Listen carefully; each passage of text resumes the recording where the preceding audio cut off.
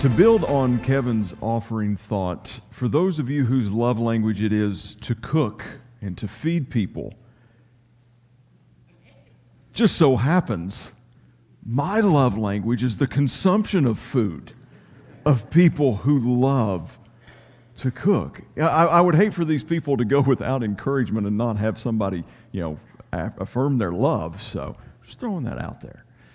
But my name is Ben James. If you're here, if you're visiting with us this morning, I'm the lead pastor here at FCC. We're glad to have you here with us this morning. If you have your Bibles, go ahead and turn to the Gospel of Luke. Luke chapter 10. We are working this holiday season through a series of messages called Thankful Beyond Thanksgiving. Last week, we talked about being thankful for wonder and the wondrous birth of our Savior, and how in Isaiah 7 and Isaiah chapter 9 it was talked about, it was foretold, and just this miraculous, wonderful Savior that we serve. Today I want us to be thankful for moments. Thankful for moments. And let me define moments for us here this morning.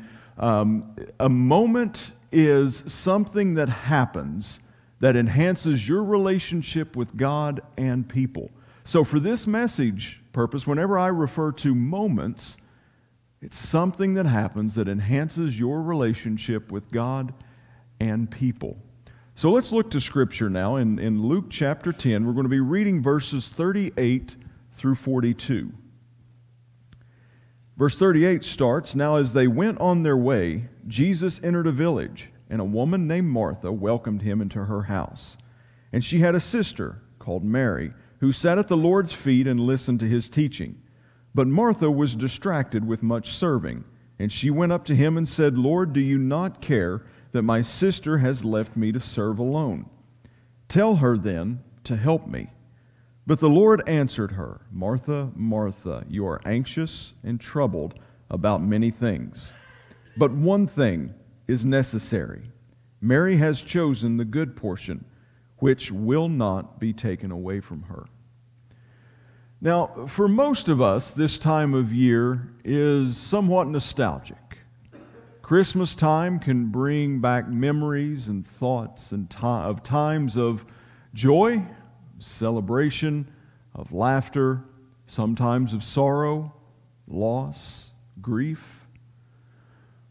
But one thing that is true for all of us is that this time of year tends to be far more hectic than what we really feel like it should be, what we really feel it necessary to be. The hustle and bustle of the holidays, of trying to get here, there, trying to make sure that all family has been visited.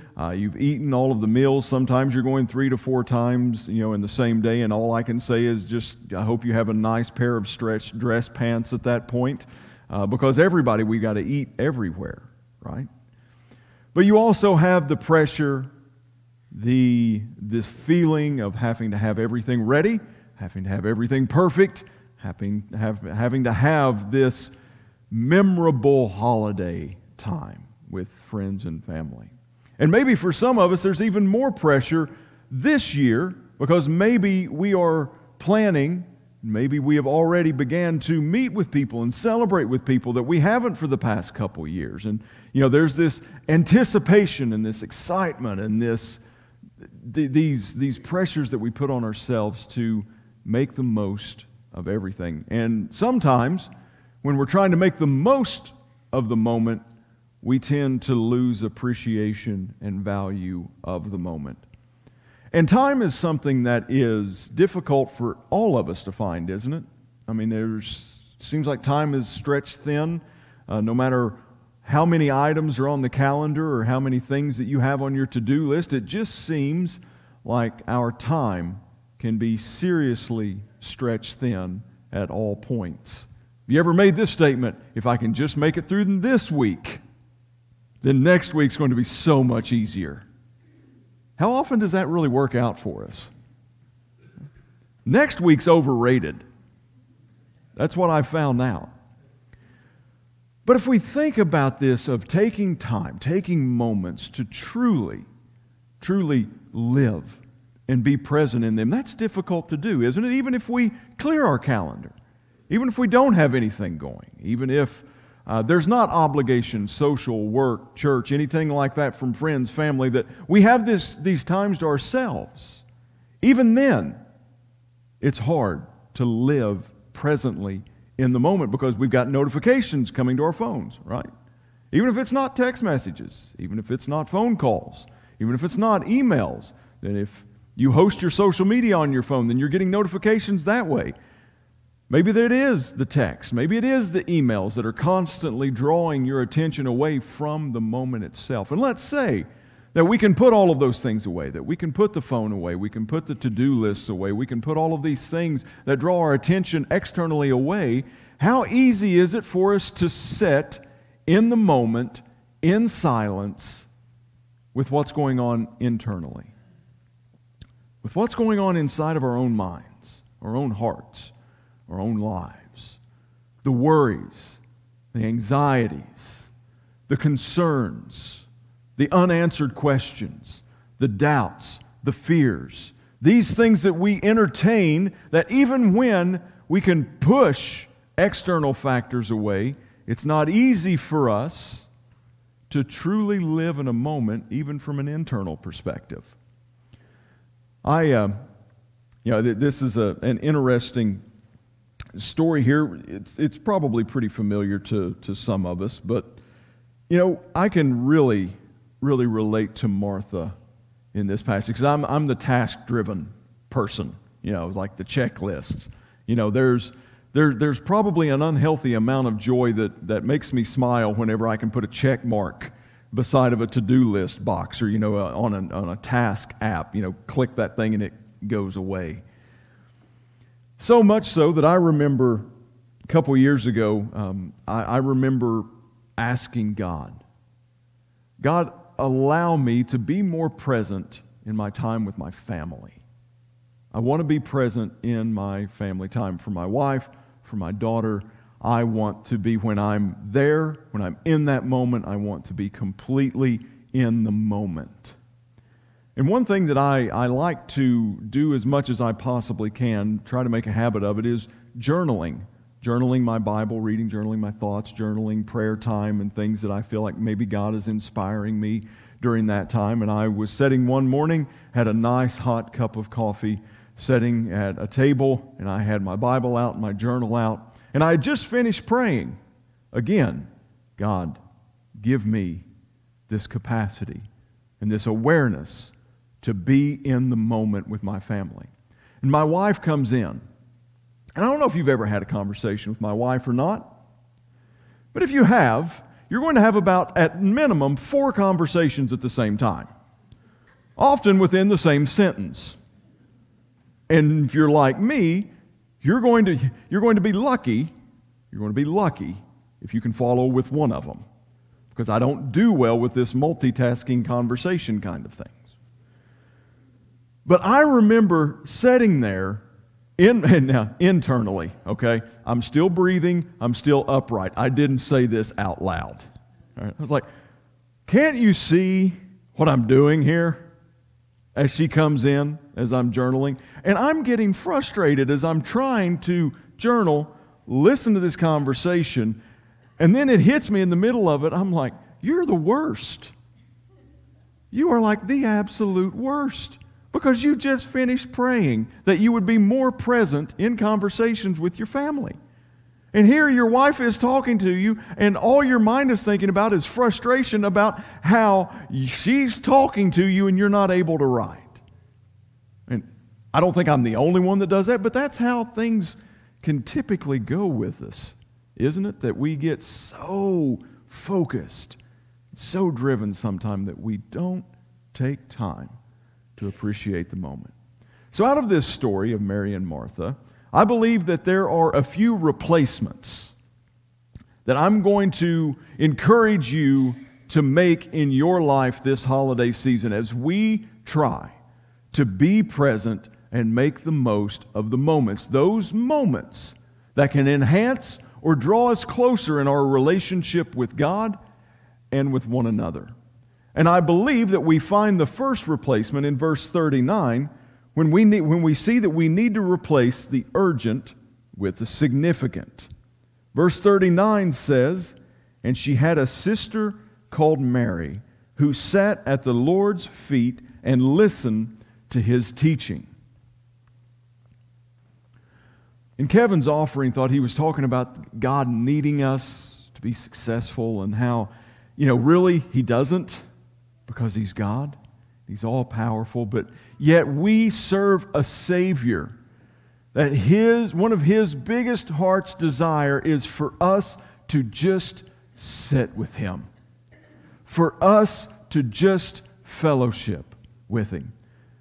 And before I forget to say, I think that most of the time Martha gets a really bad rap in this, because we kind of talk about her sarcastically and kind of as an example of what not to do. And we've got to understand that she was doing some really good things here. She opened her house up. Hospitality is a spiritual gift. She was a hospitable person. And she was serving. She was wanting to do great things. She was wanting this hospitality to be top-notch. She was wanting Jesus and those that were with Him to have the best experience that they could possibly have. And you know what? That's what we do here as well. We want everything that we do here to be as excellent as it possibly can be. It's never going to be perfect, but we want it to be as excellent as possible. So there's nothing wrong with this. But the problem becomes when the excellence that we're pursuing in what we do supersedes and has a higher value in our hearts than sitting at the feet of Jesus and developing our relationship with Him. So let's not make Martha out to be the bad person in this. But let's understand that she's just like all the rest of us, that it's so easy for us to get our focus off of the moment, so much so that we lose track of who we are entertaining and who we are trying to be hospitable to, who we're trying to be excellent for.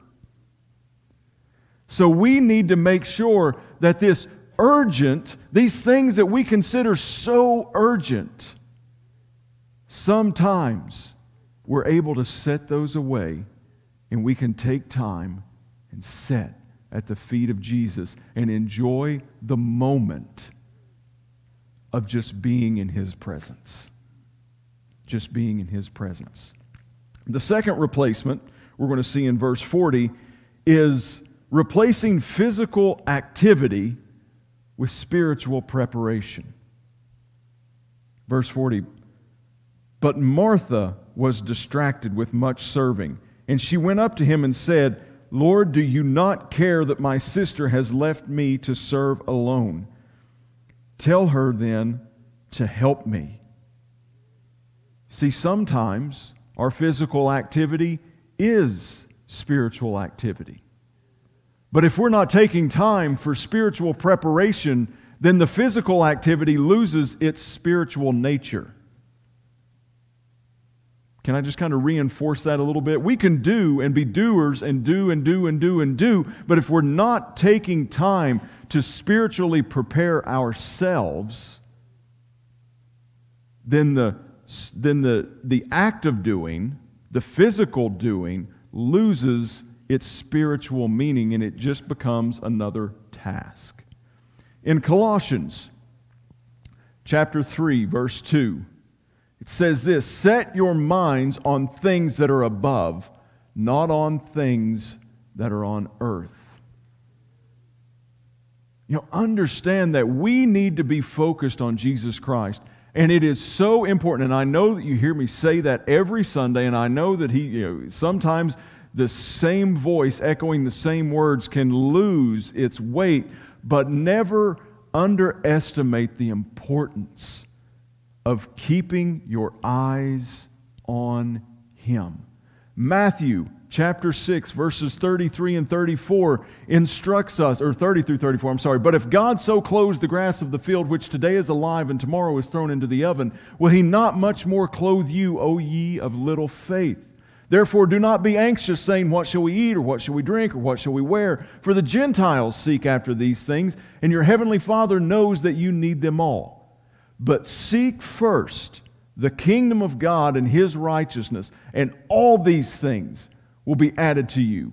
Therefore, Do not be anxious about tomorrow, for tomorrow will be anxious for itself. Sufficient for the day is its own troubles. Make sure that you are spiritually preparing yourself to go and do the physical activity that He's talking and calling you to do.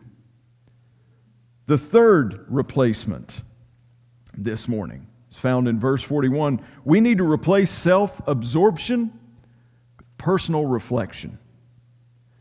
Basically, this is a well-worded statement on saying it's not all about you. It's not all about you. The world does not revolve around Ben James. I hesitate to say that because we're live and this will be downloaded and recorded, and that could be used as evidence against me. But the world does not revolve around me. The world does not revolve around you. And we need to make sure that we are taking moments of reflection, time to where we can adjust and focus in the lens of our life as to what it's pointed at. In verse 41, it says, "But the Lord answered her, 'Martha, Martha, you are anxious and troubled about many things.'" I feel like God could get my attention like this every day. Ben. It's almost kind of like, that parental thing when they say your name first and then they say it again a little bit louder to get your attention, and then hopefully the full name doesn't come in there. Right? But this, Martha, Martha, you're anxious and troubled about many things. And I think that we need to make sure that we're understanding who we really are, this personal reflection thing. If you go to Lamentations, we just got a party started, right? We've gone to Lamentations in here. Lamentations chapter 3, verse 40.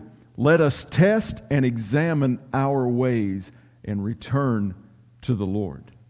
Understand, that's when we are not taking the time for spiritual reflection, we're not personally reflecting and building ourselves up in moments and times with the Savior, then our flesh is going to lead us astray every single time. Amen? Your flesh will lead you astray every single time.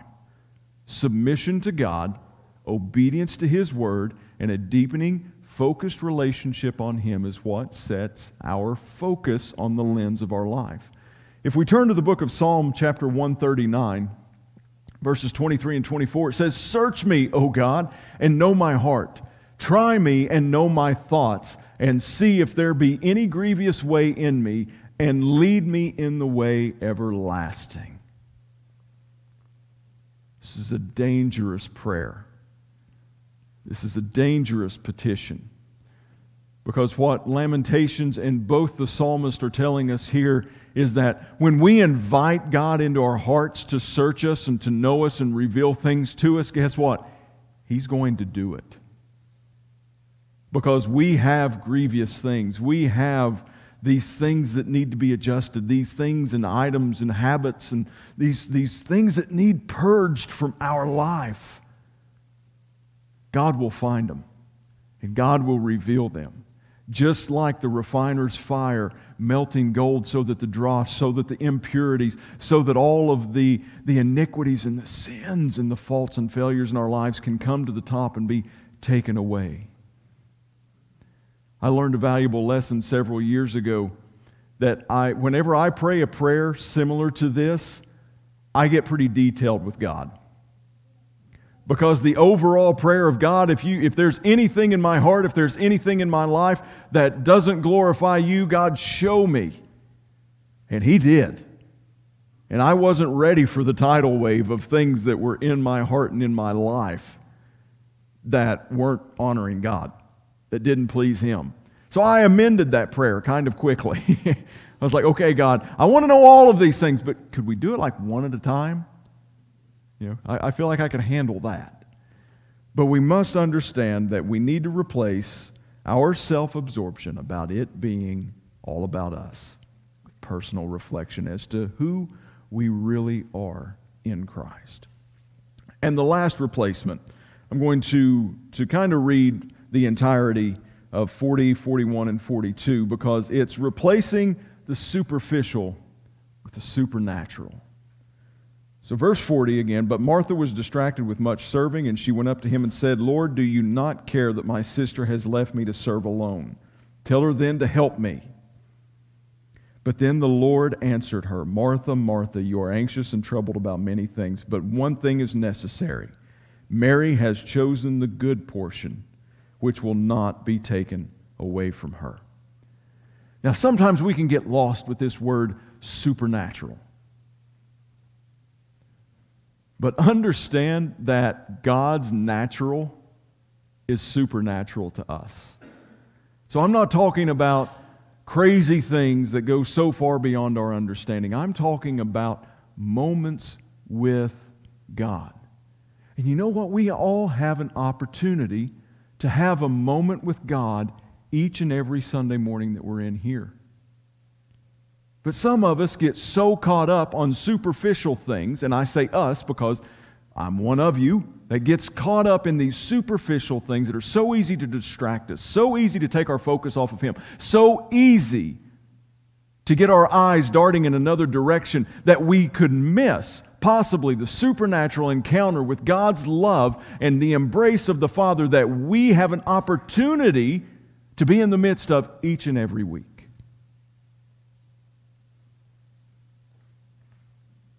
And that's the focus that He's giving here to Martha. While He never once rebuked her for trying to do, He did correct her on the level of, you're missing the most important thing. You're missing the most important thing, and that is a moment that your sister is taking advantage of. When I begin to think about what's at stake, when I begin to think about heaven, when I begin to think about my eternity and the promise of that in heaven with Christ and with God the Father,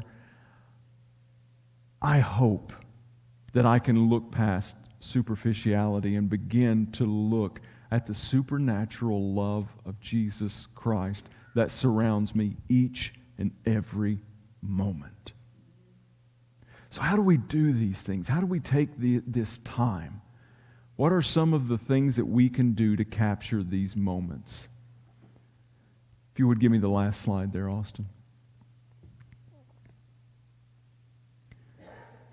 Take time to sit. Sit with God. Sit in silence. Sit with Him. Take time to connect not only with God, but with one another. Deepen those relationships. Get to know each other a little bit better as we are taking the advantage of these moments. Take time to serve. And this is definitely not a time or a message that's encouraging you into inactivity. This is not telling you that we just need to sit all of the time. We're called to serve. And we're called to serve is, not serve us. Throw that little side note in there. But serve. Listen. Take time to listen. Not only to God, but take time to listen to your brothers and sisters as well. Take time to listen to your family. Take time to listen to those around you. We live in such a way that we feel like our voices, our opinions, our thoughts have to be heard all the time, at all costs, and sometimes in all caps. Take time to listen. I have a little Post-it note that I keep very visible to me. It says, seek first to understand rather than to be understood. It's a principle of leadership. It's a principle of love. It's a principle of quality relationships.